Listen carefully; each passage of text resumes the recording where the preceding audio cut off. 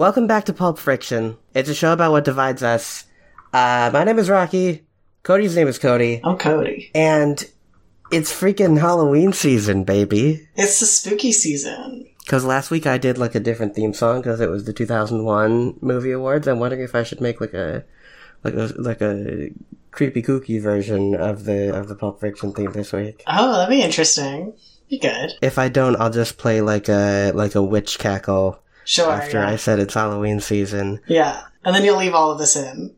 Yeah. Yeah. It's a real, it's a peek behind the curtain at your process. Absolutely. Padding that runtime. Mm-hmm. Now, we're talking about The Nightmare Before Christmas, not just any Nightmare Before Christmas. It's Tim Burton's The Nightmare Before Christmas, which I'm a little mad at you about, because I feel like a few weeks ago we were talking about this movie and you were like, it's not Tim Burton, it's fucking Henry Selick. And I was like, I feel like it's a Tim Burton movie. It says Tim Burton right on it.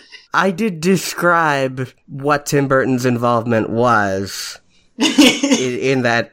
I did explain that he was the producer and he wrote the poem that the movie was based on. Mm-hmm. But yes, despite it not being a Tim Burton movie, the official name is Tim Burton's The Nightmare Before Christmas.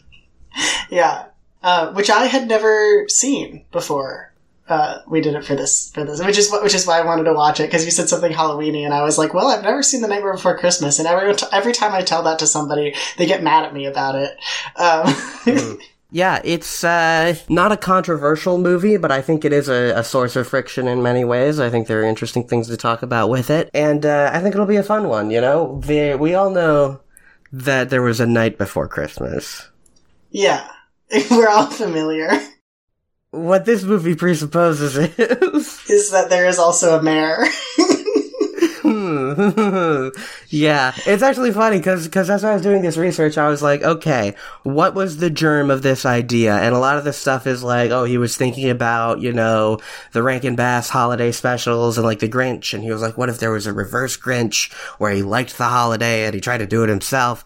But I really think when you think of it as, what if there was a Nightmare Before Christmas? Mm-hmm. That is what the whole thing comes from. Yeah, I mean, it's a subversion of the genre. It's very dark. It's very edgy. Thank you, Tim Burton. Mm-hmm. He's a real Joker with it. It's like, what if the Joker did Christmas? That's sort of what this is. Yeah, and I think there's a lot to be said about Jack Skellington as this sort of Hot Topic icon. Yeah, that's the other thing, right? Is like, I feel like 14-year-old girls in 2004 were so horny for the Skeleton Man. It's true. And I never got it. I would walk into Hot Topic and be like, I don't know what this is. I wasn't like a goth as a kid, so maybe that's where the barrier is. Yeah, I really wasn't either. I feel like I was never, we all like a twink. Yeah. But Jack Skellington is like King Twink. He's like the twinkiest twink in the world. He's sort of like, yeah, if you took all the twink traits and just like maximized them mm-hmm. to the point that they're unrecognizable, like when you sort of face app yourself to get older and older and older. Have you done that? No, but people have. Many people are saying it. I feel like I forgot how much his character is kind of a normal guy in the rare moments of dialogue that he has. Like, he definitely, he has the songs and the soliloquies and all that, and he becomes this like, Romeo sort of figure, but, like, there are moments where he talks and you're like, oh yeah, this is just, like, a guy from Halloween Town. Yeah, it is kind of crazy and by crazy, I mean I really enjoy it. Everybody in Halloween Town is just kind of a normal guy. But it's just that their personality is they're from Halloween Town, and that's why they're like this. Yeah. I feel like there are definitely a lot of folks in Halloween Town that we can talk about it. Mm-hmm. I like the jazz band and like the sax player who calls him Bone Daddy. That's probably my favorite. I love the mischievous gang of children. I love a mischievous gang of children, and that's why, like, I love Pathologic, cause, yeah. So that's like I was watching this last night and I was like a little bit drunk and I was just like, I'm obsessed with these children.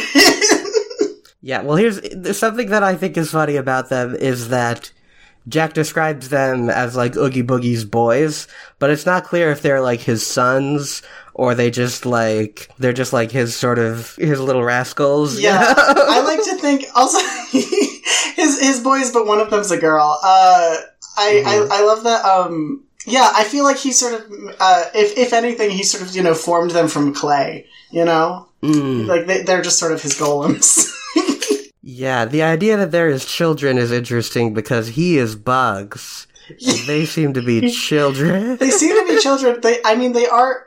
Yeah, I'm imagining a world where so the kids are wearing masks. So they have human faces under their masks, but then there's another mask hiding the bugs. Yeah, under that mask they're Bugs. Yeah. I love that Oogie Boogie is Bugs, by the way. Like, that is... Oogie Boogie being Bugs, so I saw that scene and I was like, this would have scared the shit out of me as a child. Like, I tried to watch this once as a kid, and I turned it off, like, in the first song because I was like, this is too scary. Because I was a piece of shit as a child. I was so nerdy. I'm better now, is what I'm saying. Yeah, I mean, it's a very freaky movie, and I think that's a good note to sort of get into the history a little bit on, because, like... Please, let's get into it. You can sort of see how, like, when Burton was making it, and he was at Disney, they were like, why would we ever do this? And then Tim Burton becomes Tim Burton, and they're like, oh, we have to do this. Yeah, no, tell me about this, because I like, when I was watching it, I had so many questions about, like, what was the budget here? Like, what was happening? Because also, like, stop motion takes fucking forever to make, so... It's true. I do want to pull up the budget, which I don't think I had down, but it was, I assume pretty, yeah, 24 million. Okay. So less than like a mainline Disney animated movie. Sure, yeah. But also, like, not... Like, I was on IMDb, there are only 16 voice actors credited. So, like, all of that budget went into the stop motion. And you can see it. It's really, really good. Yeah, and there's not a ton of big names, There's Burton, who was his idea, and there's Paul Rubens has, like, a very small role, and, like... Catherine O'Hara, Sally. But there's all kinds of stuff with, like, they wanted to get, like...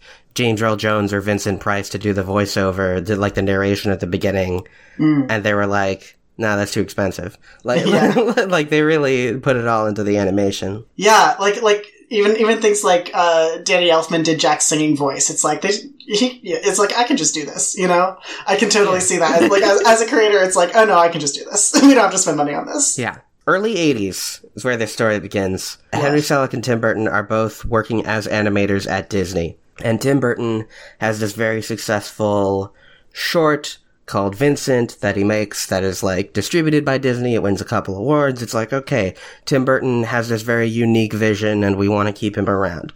So, as I said, part of the idea was to do an inverse of the Grinch, where this character discovers Christmas and loves it, and is this same sort of, like, creepy, like, storybook villain kind of character, but, like, really is trying to do Christmas and just fucking it up. Yeah.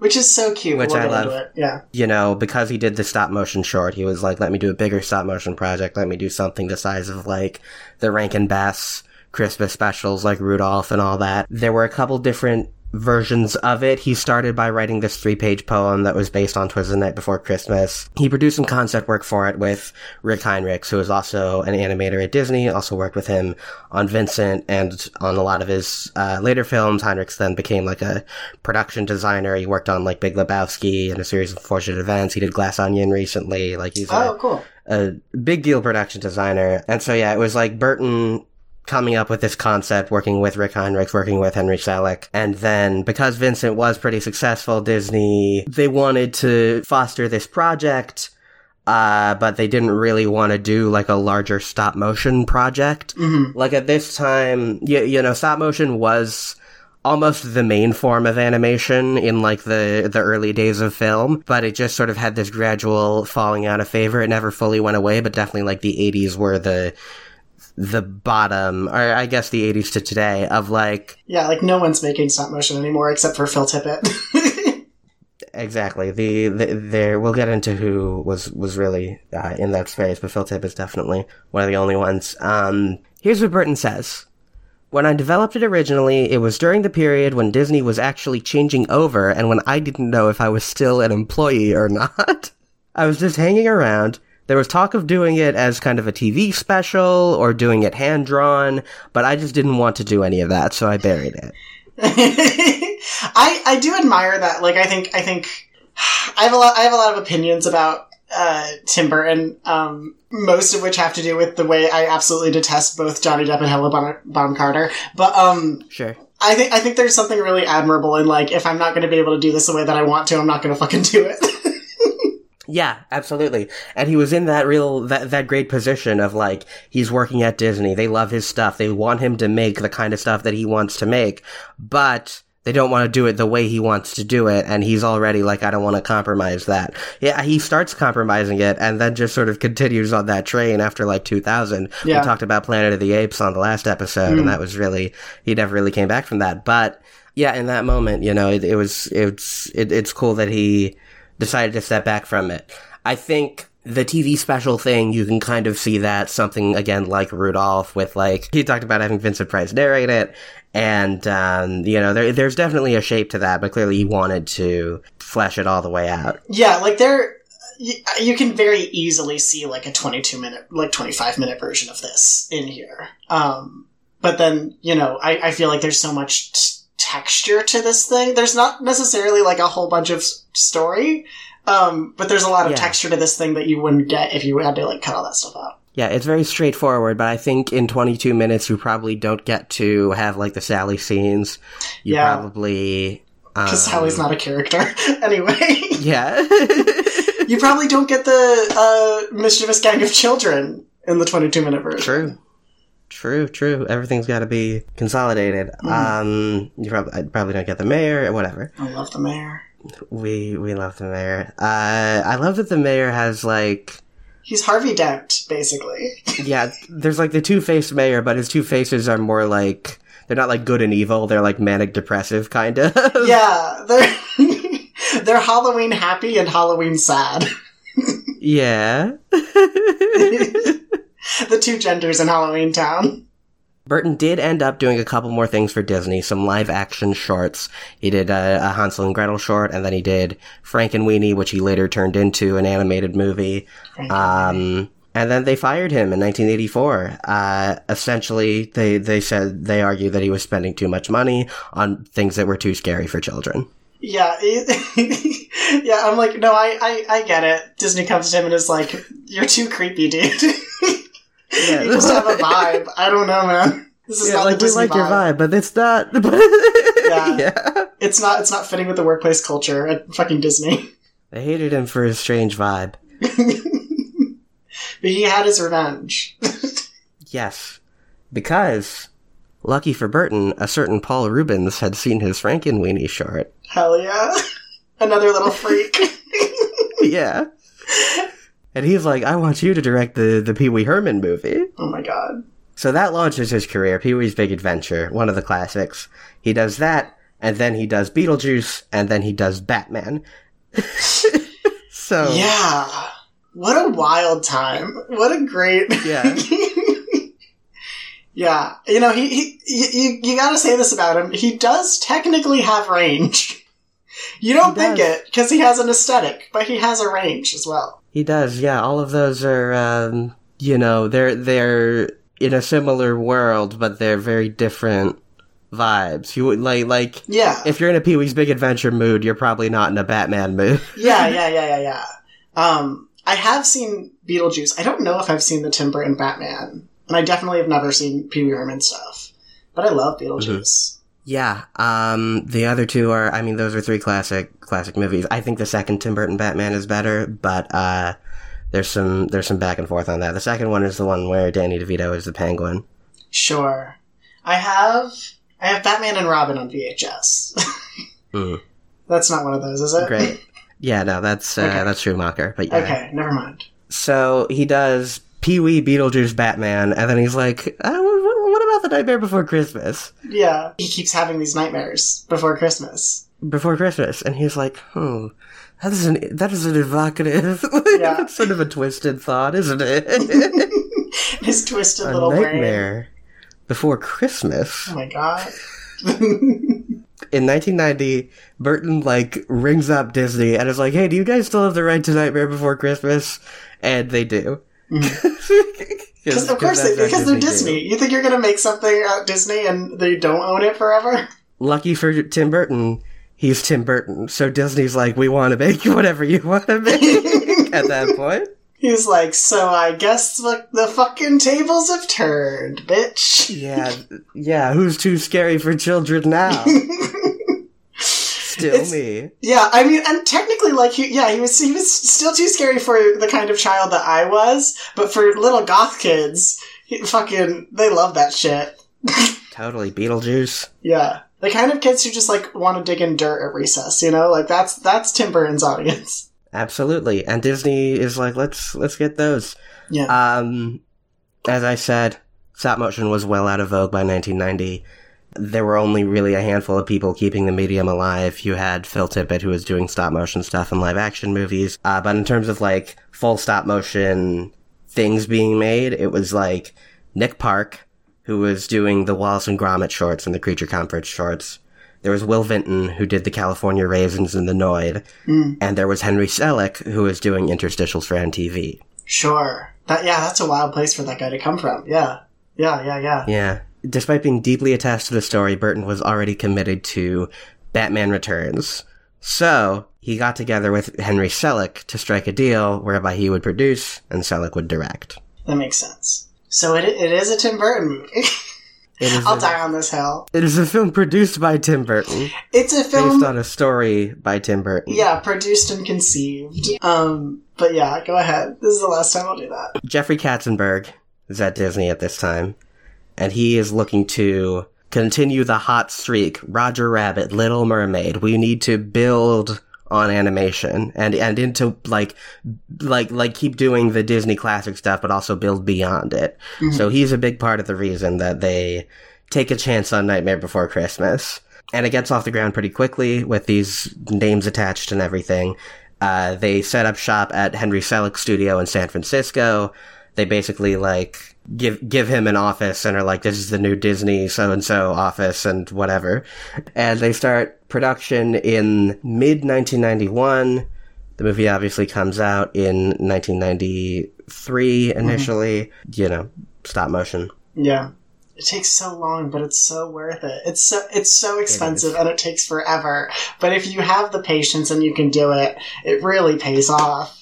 I have a whole, I'm not going to stop talking about this. I was going to say while you were talking about Jeffrey Katzenberg wanting to do different stuff, I'm like, and that's the last time Disney wanted to innovate. And the truth is, stop motion is very painstaking. On a major studio scale, it's not more expensive than other kinds of animation, unless you're doing cheap CG. Mm-hmm. And it takes long, but again, so does most other kinds of animation. So at a company like Disney, it really wouldn't make a difference if they wanted to do more stop motion. They just don't want to.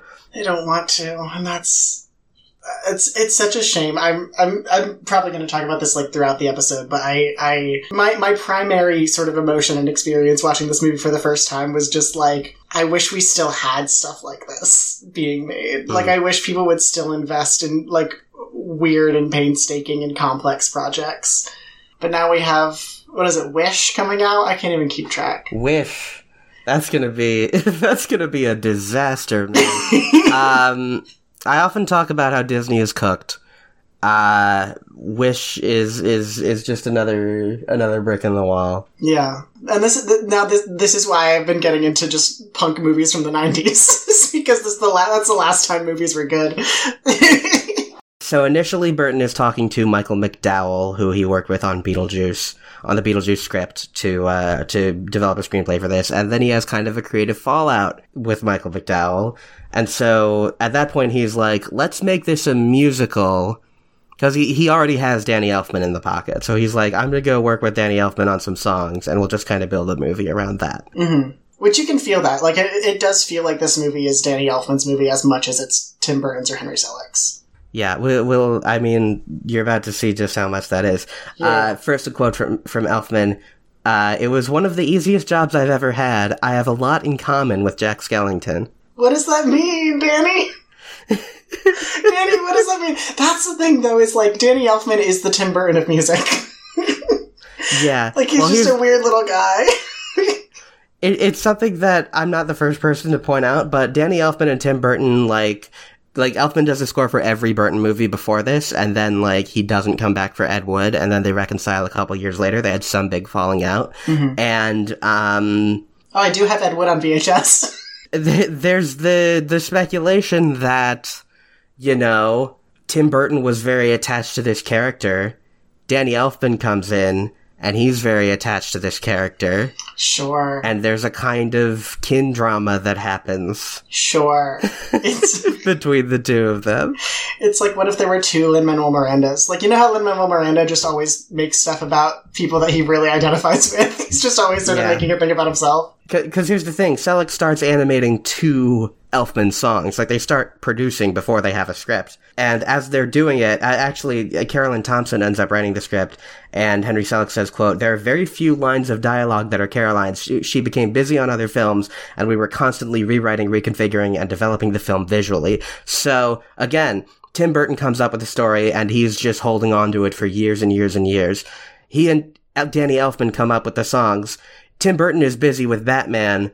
Henry Selick and Danny Elfman are making the movie without Tim Burton's involvement based on what Danny Elfman wrote. Yeah, this 100, like, when you watch the film, this 100% makes sense. This, like, what I was saying about, like, it being visually compelling more than anything else. Like, there's not a huge story there, and I think that's very, very evident of just, like, the scripting was a fucking mess, because everybody was just, you know, it was like, scripted, 3 or 4, 7 times, you know? Yeah, I think it is to the film's credit that it has such a rudimentary story and is so anchored by the songs. Yeah. But I think it's a great film. It's just not, it's not a very script-driven film. And it shows. Yeah, no, and it makes sense that they didn't really have a script. Yeah. But man, when those songs hit, they fucking hit.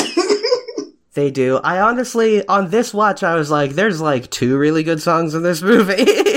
And the rest, you're just kind of like, there's the Elfman vibe, and that's like enough to carry you. But, you know, I feel like people talk about how great this soundtrack is, and it's like, there's This Is Halloween, there's What's This, and there's the rest. In my mind. I mean, I do like Kidnap the Sandy Claus, because I do love a gang of mischievous children. True. But I do think that even if the songs themselves are not fantastic, I think, like, the sequences are, like, just make for really good musical sequences, like, visually. I'm sorry, I keep going back to, like, how like, visually stunning this movie is, but I think, like, it's a really good series of music videos, you know? Yeah. Jack was Burton Elfman's self-insert OC. Oogie Boogie was actually modeled after the ghost character that Cab Calloway voiced in the Betty Boop cartoons. I'm not familiar with this. There's like the like one that gets spread around is the St. James Infirmary Blues one, but there's also, I think they were going off of like the Minnie the Moocher one. Like, Betty Boop would have these like kind of surreal shorts where like Cab Calloway would just be singing one of his songs and they'd be like animated, you know, to the tune and vibe of his songs, and it was all very like spooky. Sure. Betty Boop is very different from what I thought it was. Yeah. Yeah, it's a lot of things, I'd say. Yeah. Does her husband know about these dreams she's having? Oogie Boogie is voiced by Ken Page, the Broadway star. I think it's a really good performance, really fun character. Yeah, as we mentioned, he is Bugs. He's Bugs, as I said. Yeah, he's Bugs. 227 puppets were used for the film. 109,440 unique frames were taken. Yeah. Wait, can you say that number one more time? 109,440. Yeah, that's the good shit. I love that. I love that. That's what we like. That's so good. I could never do stop motion. I'm too impatient.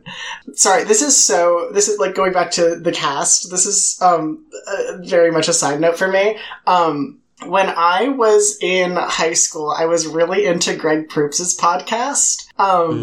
Which was very interesting because, like, when I started listening to his stuff, I was to the right of him politically, and then there was a point where I was like, he's too liberal. Like, I was too far to the left of him, and I had to stop listening. But he would talk about, like, being in the cast of Nightmare Before Christmas, and I was like, oh, I've never seen that, but, like, it's cool that he's in it. And he's like, he has, like, 3 lines, you know? He's like... Yeah. He's there for, like, a second, and I was looking this up, and I was like, okay, Greg. I love that guy, though. I love his line. I love True Jackson VP. Anyway, this is my Greg Proops corner. Totally. Yeah, I mean, we could go into the cast a little. There's, Chris Sarandon, obviously, and Danny Elfman, and Chris Sarandon is kind of just doing a Danny Elfman impression, but, you know, it comes together. Yeah. I think it's really fun when they, like, when animation divides who does the singing voice and who, which I, like, it's done very often, like they did it for Aladdin, etc. But I think it's so funny to be like, well, we want a specific voice, but the guy who has this voice can't sing, so we just... Yeah. But yeah, Catherine O'Hara, who was in Beetlejuice, and I assume there was just kind of like a good vibe sort of favor there. I don't know what she got paid, but I assume it wasn't. It's Tim Burton's guys, you know? It's Tim Burton pulling his guys together. Ed Ivory, they got for Santa Claus, and the narrator, they were going to get, like, again, Vincent Price or James Earl Jones or something, and then they were like, whatever, let's just get this local guy. Yeah, I mean, you know, and then Paul Rubens is one of the little kids. Mm-hmm. But that's really, that really rounds out the cast, and Frank Welker is the dog, as is often the case. Awesome. I love that dog. I think the ghost dog is so pretty cute. Good. Yeah. It's the one, like, real movie making trick in that movie, and it, like, really pops. I think it's really nice. Yeah. According to Selleck, Tim Burton was on set for about 8 to 10 days out of the 2 years the film was in production. Jesus. Oh, I have so much respect for stop motion. I cannot do it, and I'm part of the problem, is what's happening. Another Selleck quote. Now, of course, if you ask Danny Elfman, well, that's his movie. When we finished the film, it was so funny because he came up to me and shook my hand. Henry, you've done a wonderful job illustrating my songs. And he was serious, and I loved it. Yeah. Fine. I mean, yeah, if it's you and Danny Elfman, you are going to bottom in that scenario. True. You know?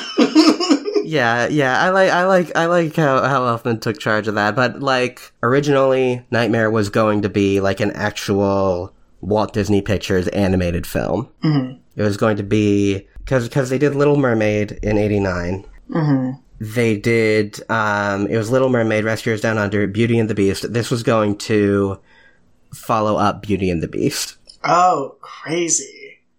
So this was almost like a Disney Renaissance movie. Or actually, Aladdin is the one it was going to follow up, but yeah. Yeah. I mean, it's still, that's right in there. That's like right before Hercules, I want to say. It's before The Lion King.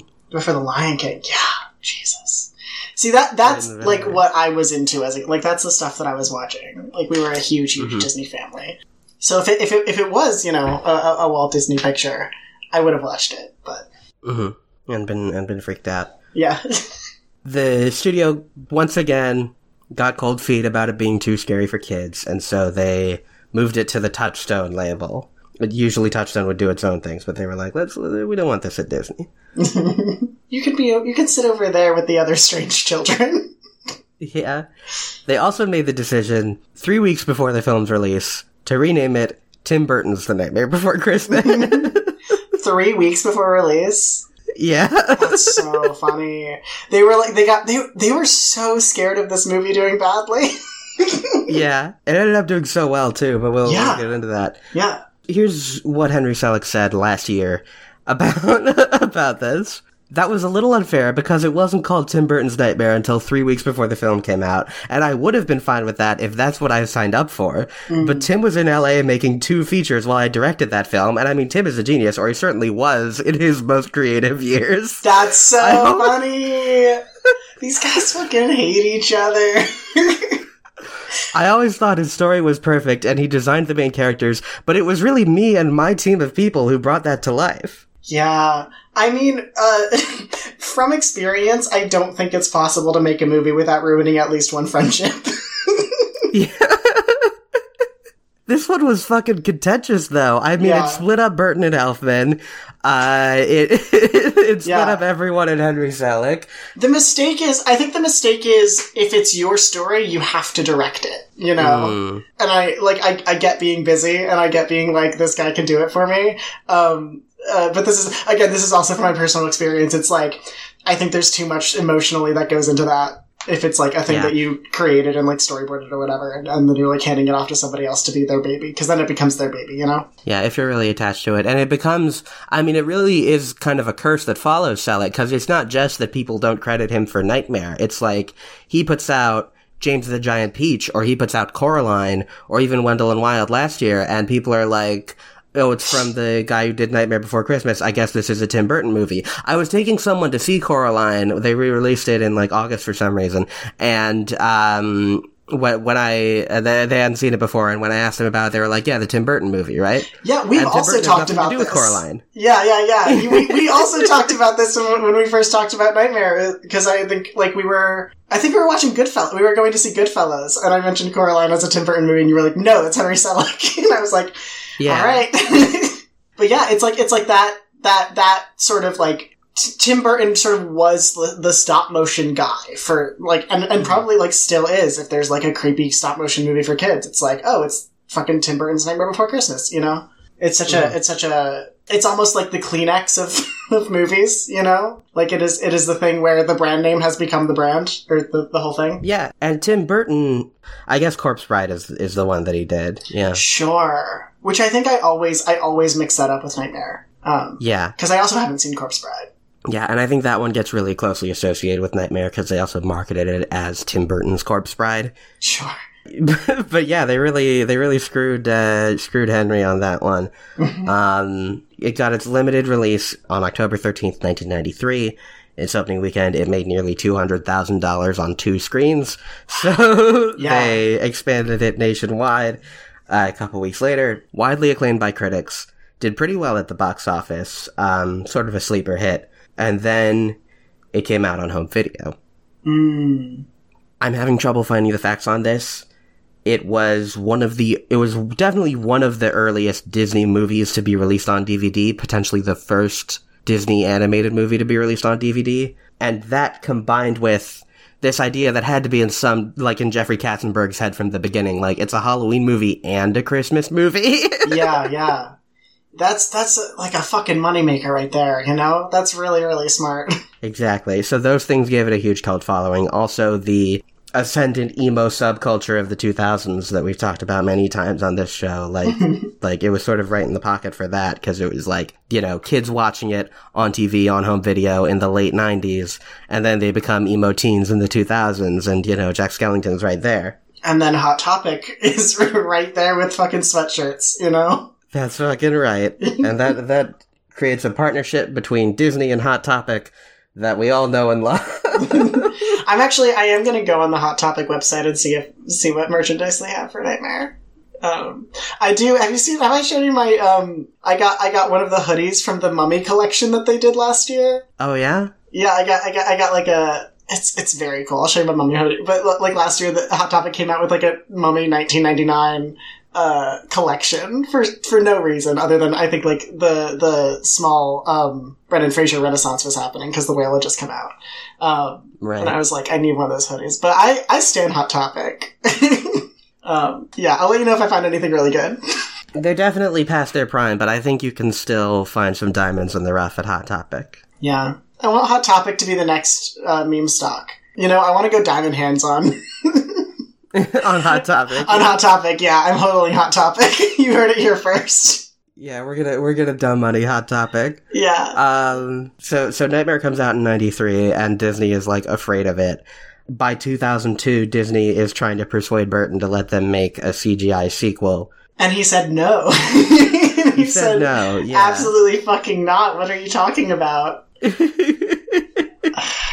I hate CG. I hate CG so much. Because it's like, I mean, we can start to talk about the movie now. That's sort of the end of the history. But like, I think they did a game that was like a sequel of sorts. They did like, sort of that thing people do where they'll like, Chuck Palahniuk puts out Fight Club 2.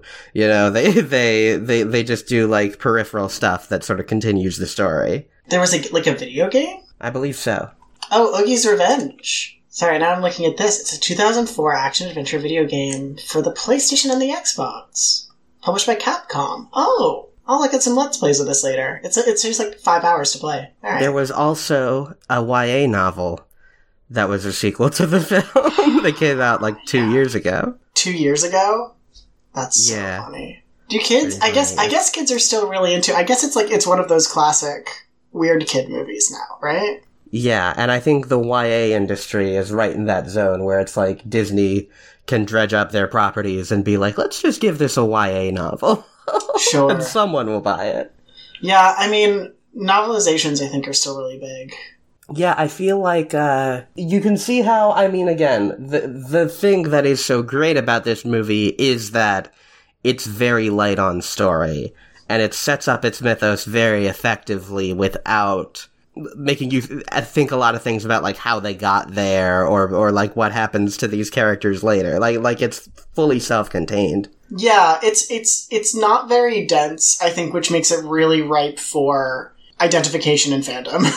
It's like you can sort of pull out your favorite part, and there's not a lot you need to know about it other than that guy looks freaky, like that guy looks freaky and I like him.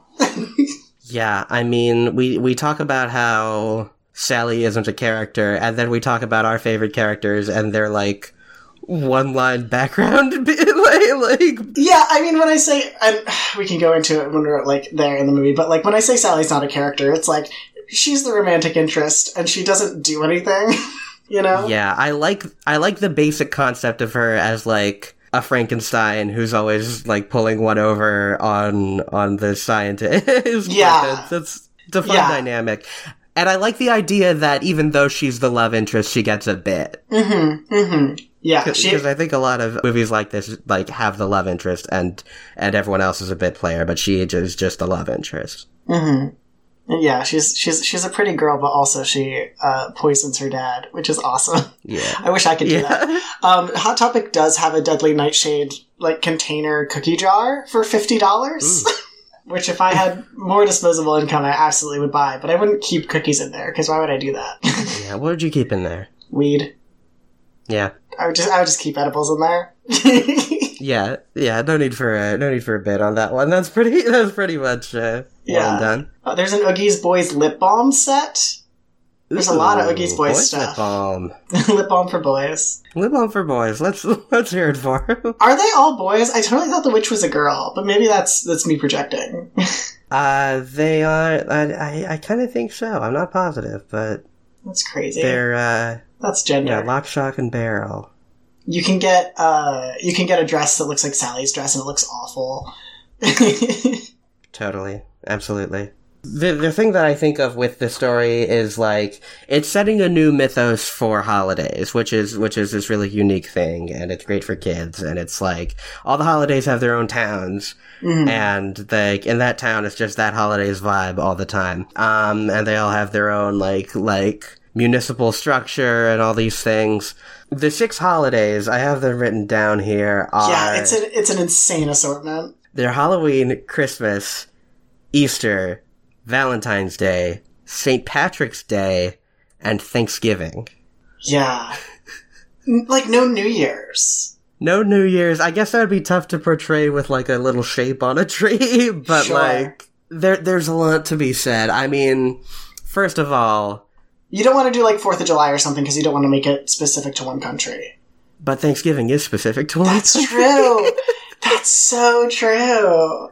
It's 5 Christian holidays, and Halloween's kind of a, like, Christian pagan thing, and then American Thanksgiving. Yeah. And, yeah, the inclusion of Easter is so insane to me.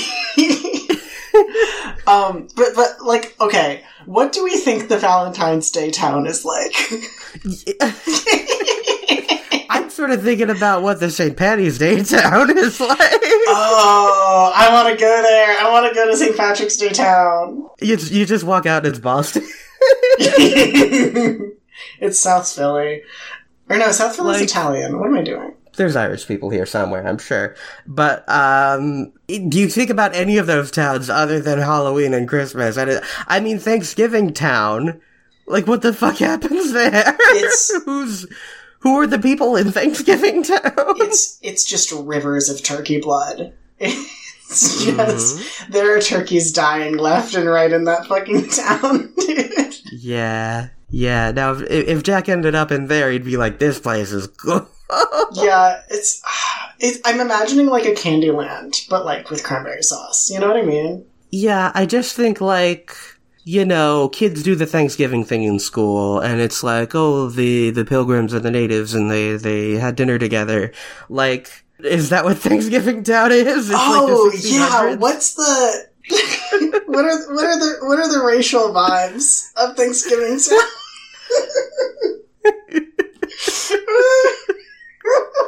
I mean, the same can be said of St. Patrick's Day Town. A little bit, yeah. Are there any English?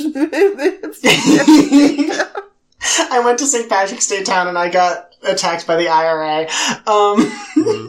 I mean, if it were me, I would join. I would join the IRA in St. Patrick's Day Town. I think they probably are having a good time over there.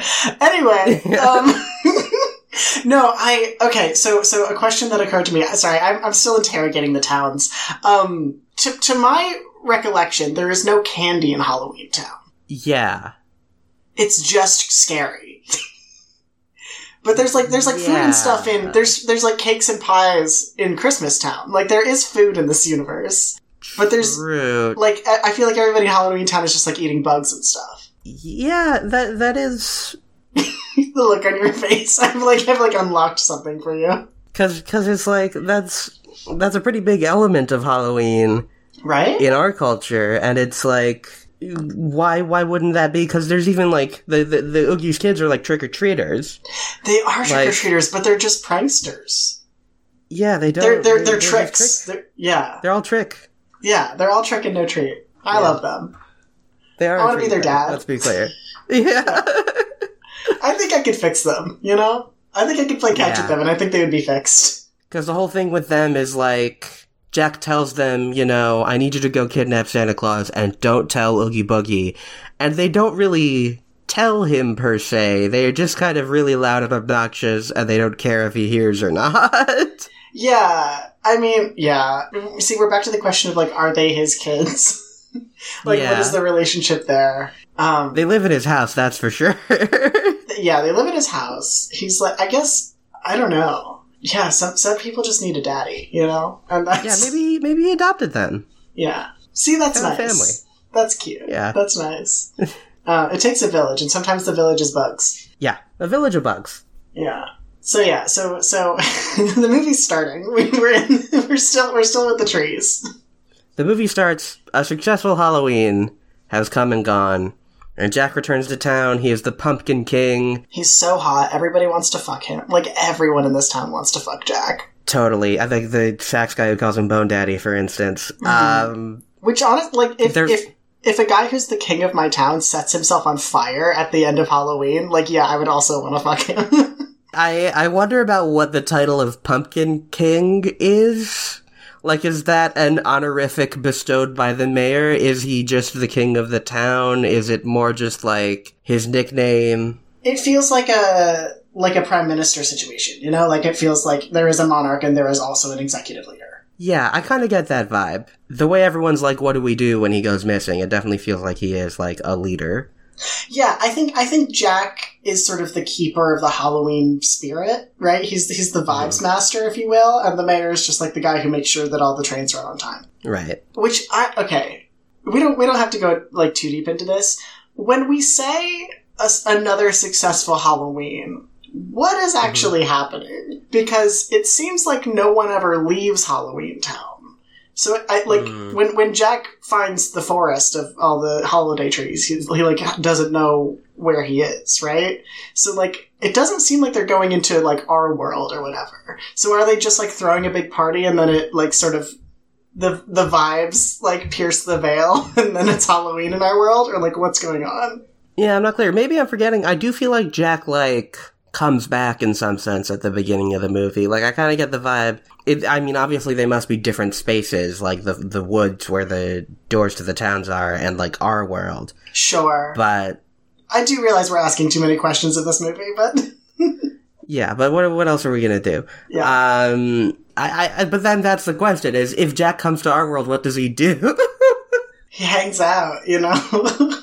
Yeah, he just sets the vibe. Yeah. Oh no, yeah, because he does go to the real world when he's doing Christmas. True. Yeah, because there's no Santa of Halloween, which I guess is why they had to make him the Pumpkin King. Like they had to invent a Santa for Halloween. Yeah. One of my favorite lyrics in the movie is from the, like, Jack introduction song. He says, "To a guy in Kentucky, I'm Mr. Unlucky." That's really good.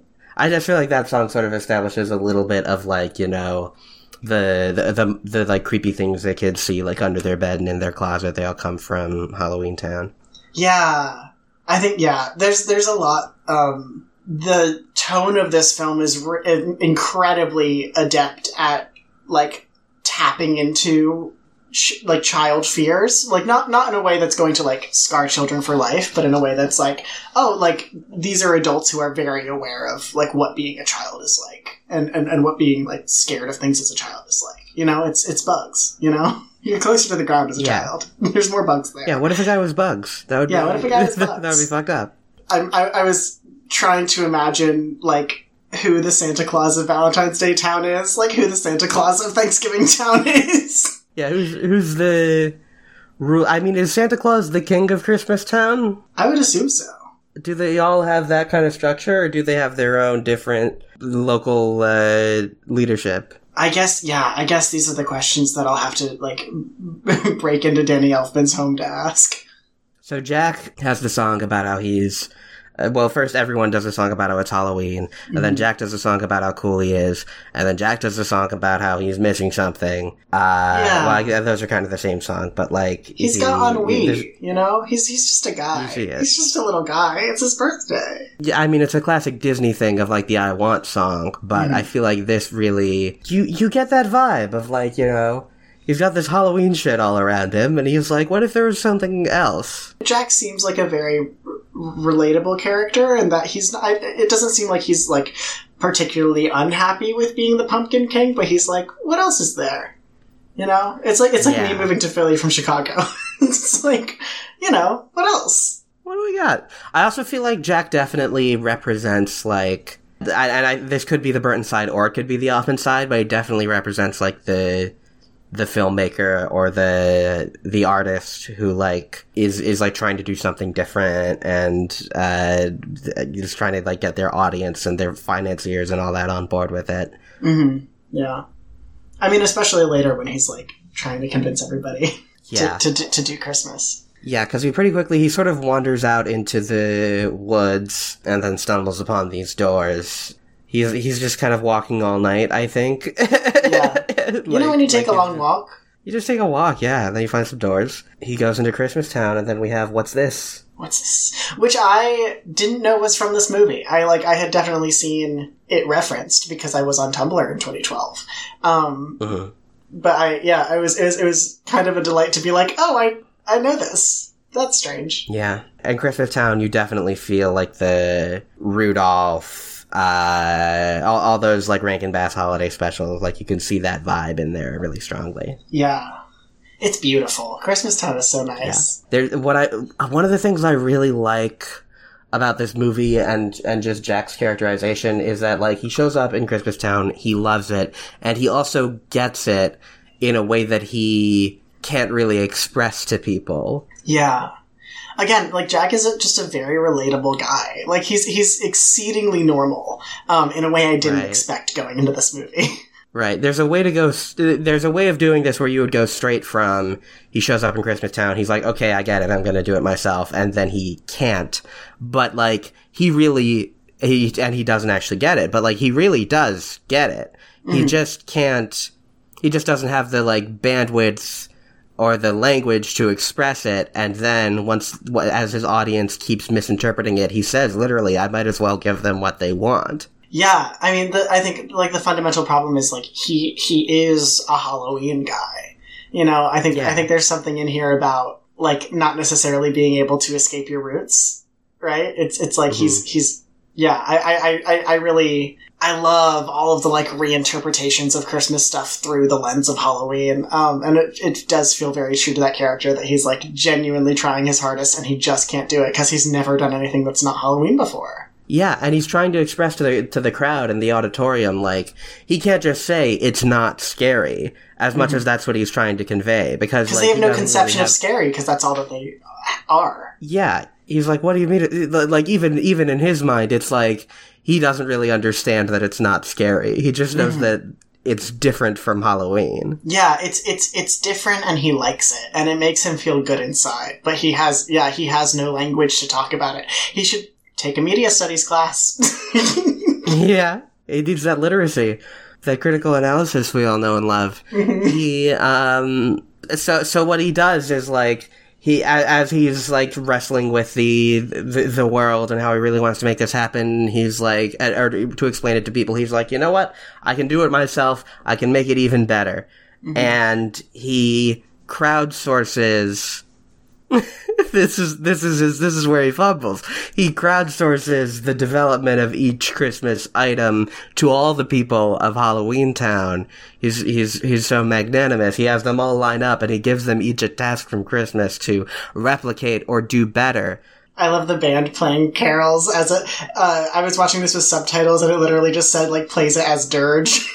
Yeah. And, he has, like, the people making presents. He has the boys kidnap, Santa Claus, as we said. And he like, as they're preparing for Christmas, you know, he has that little scene where he's like, this isn't right. You know, like, he knows that he's not doing it right, but he has no way to correct it. He's just like, I know this is wrong, but, he doesn't have the language for it. I think it's really sweet. It's delightful. Yeah, and Sally is, like, sneaking out to visit Jack and send him up, like, bread and roses and wine and that sort of stuff. She has a vision. She pulls a flower out of Jack's garden and it turns into a Christmas tree and then burns up. Which is so crazy. It's wild. And then she's like, I had a vision. This is going to go bad. Yeah. She had a nightmare before Christmas. She did have a nightmare before Christmas. She had the nightmare before Christmas. There's also probably a way of looking at that where it's like, she also kind of gets Christmas, even though she doesn't see it. But just on some level, like, she knows that she's a pure what's soul. going on is not it. Yeah. Yeah. Like, I think there's something in there about, like, the fact that she's a Frankenstein, she's, like, sheltered, she's, like, kind of a tabula rasa, and, like, there's a lot of, like, innocence that you can project onto that kind of character. She's the one normal woman, and Jack is the one normal man in Halloween Town. So, of course, they're destined for each other, even though they barely interact. Jack is like the normal one compared to everyone else, and then Sally is so normal that she makes Jack look crazy. Yes. I do love the song when they're planning to kidnap Santa Claus, because they're just like, we're gonna put him in a bag. Yeah. We're just gonna keep him in a bag. We're sort of finally introduced to Oogie Boogie. Like, he shows up at the beginning, but then we're actually introduced to him, like, halfway through the movie. Yeah. And I love the character. I love his whole, like, casino, like, lounge singer kind of vibe.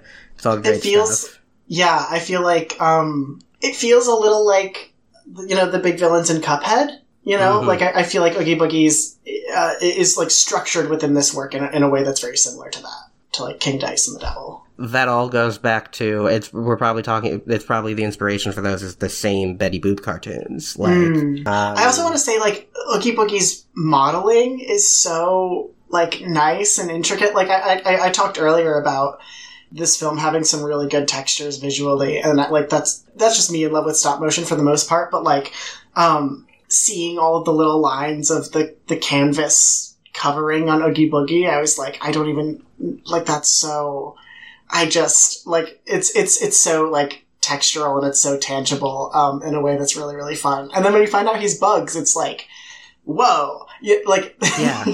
I'm not explaining this very well, but he's so many bugs. I I was watching this and I was like, I wonder how just physically how large the models had to be for them to get that level of detail. Yeah, and I think as you go further through, like, Selleck's career, he gets even more intricate, but, like, there's some really great stuff here with just, like, different textures and, you know, working on a somewhat modest budget on, like, you know, with no script and just kind of going off vibes. They really do create, like, an incredibly detailed world. Mm-hmm.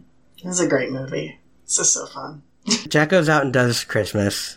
He goes out on Christmas Eve with all his presents. And his dog is Rudolph. Yeah. There's a little moment where it's suddenly... Oh, no, Sally makes it get foggy. It's the one thing Sally does, is she makes it be foggy so that Jack can't go on his sleigh ride. And then Zero is Rudolph, which I thought that was so cute. That was really good. So things quickly go awry, because all the presents are scary. Yeah. Yeah, I thought it was really funny when people started calling the cops on him. Yeah. Yeah, it's really good. It's like, that's not fucking Santa Claus. And then that escalates to, like, a military operation. Mm-hmm. Yeah, he gets shot down by the military. I do really love the destroyed version of his Santa outfit. I think that's a whole look. I'm really in love with it. So that's my fashion watch. Yeah, that's what you responded to, fashion-wise in this. I'm very aesthetically driven, in case you couldn't tell by the Everything About Me. And that's a good aesthetic. Do you need the Hot Topic version of that? I do need the Hot Topic version of that. I don't know if they have it, but I'll keep looking. I mean, there's really not much else to the movie after that. There's, like, he comes back and he sort of realizes his mistake and he has to go free Santa Claus from Oogie Boogie, who's torturing him. And Sally. And Sally, yeah. And Sally, yeah. It's a pretty brief confrontation.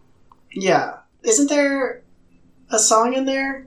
No. I thought there was a song in there, but maybe not. Maybe I was just thinking about the Oogie Boogie song. But yeah, it is true what you're saying. There's not much there, which is just, I think, a byproduct of this just being a very sort of bare bones script where there is a script.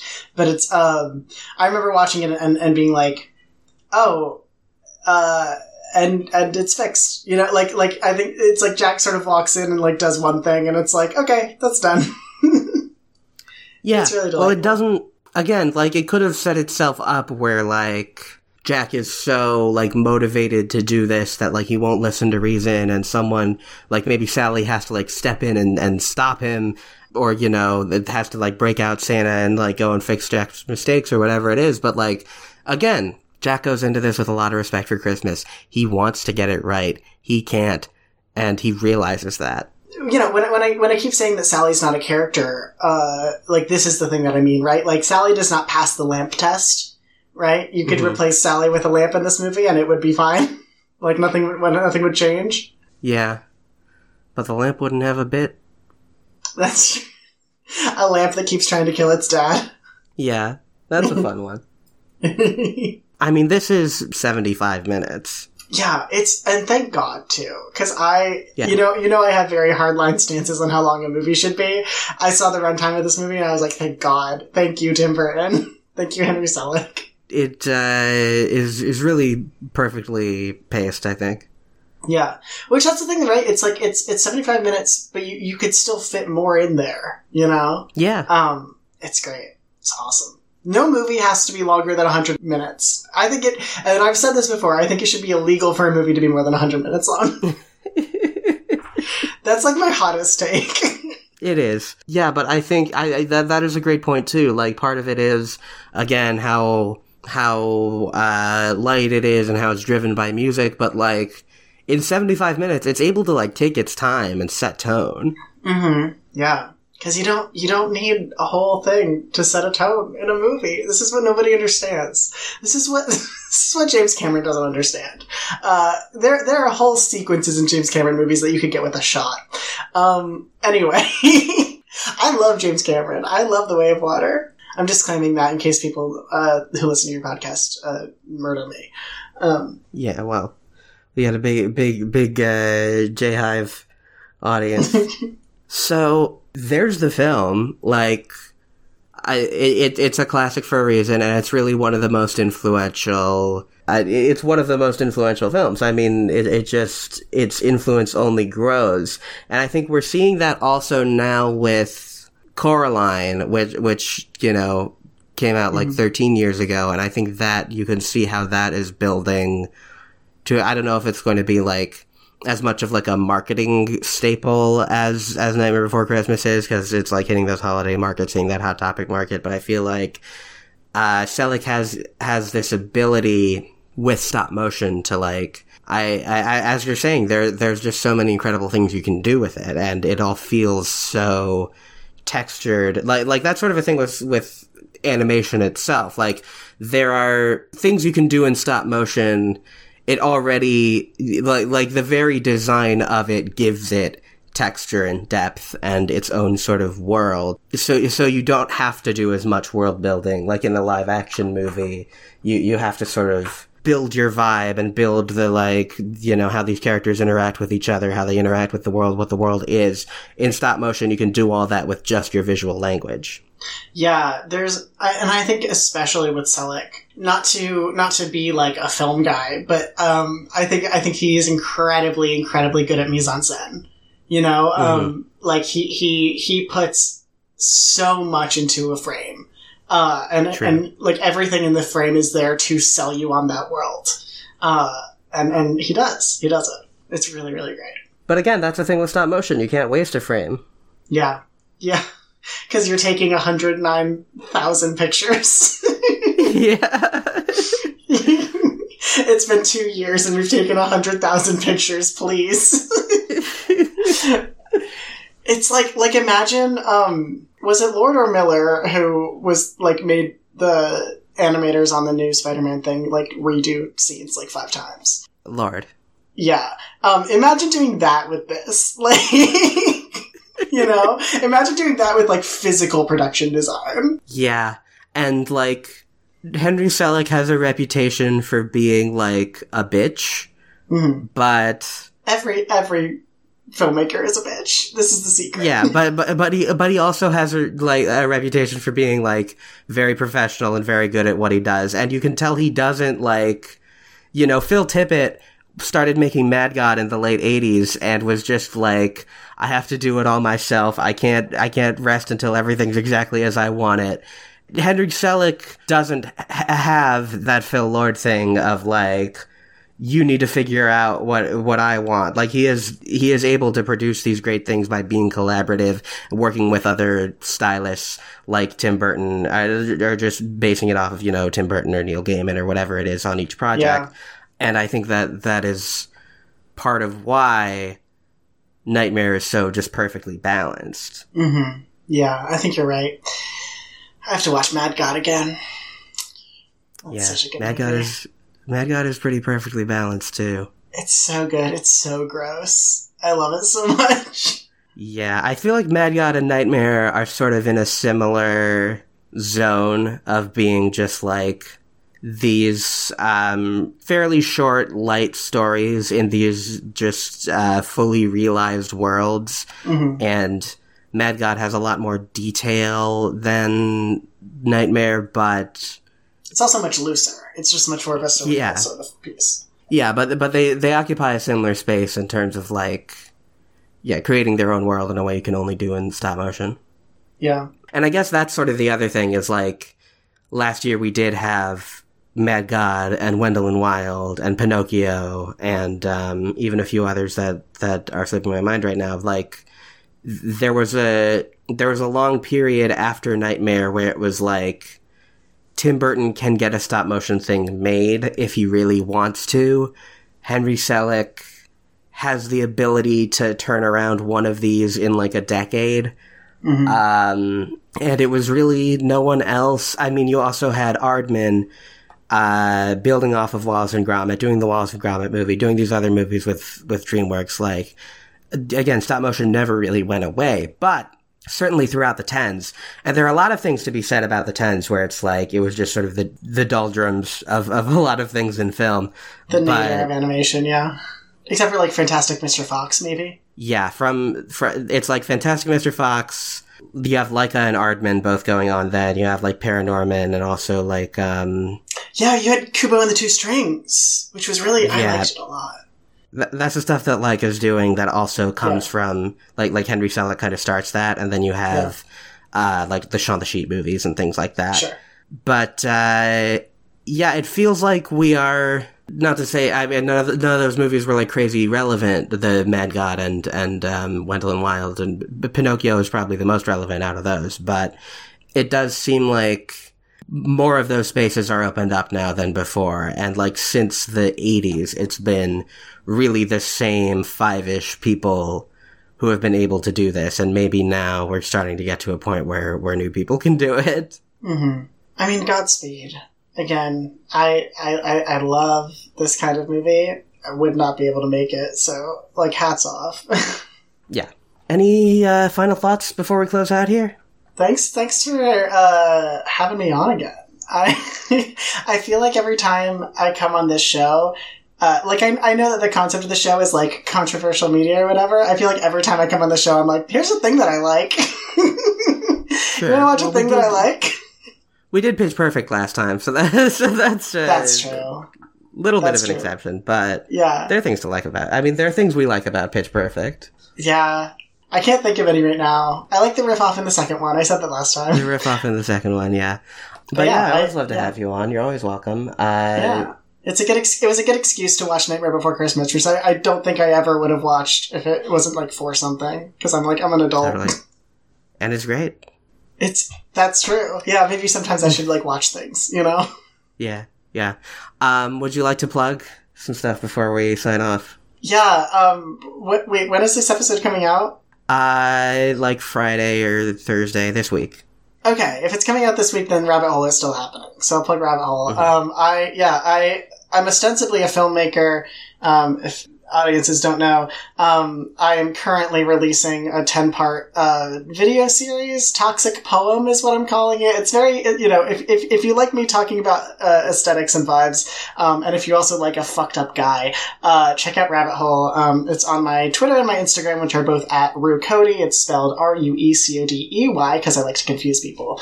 But that's sort of my main thing going on right now. Excellent. Well, thank you again for joining me, and thank you to everyone who has been listening. If you like this episode, you can rate or share or follow or like whatever it is on wherever you're listening to it. It's up on every streaming place. And you can also share it with people. That's one of the best things you can do. Let people know you like the show. Next time we'll be talking about something else, Halloween appropriate. And I don't know what yet. Yay!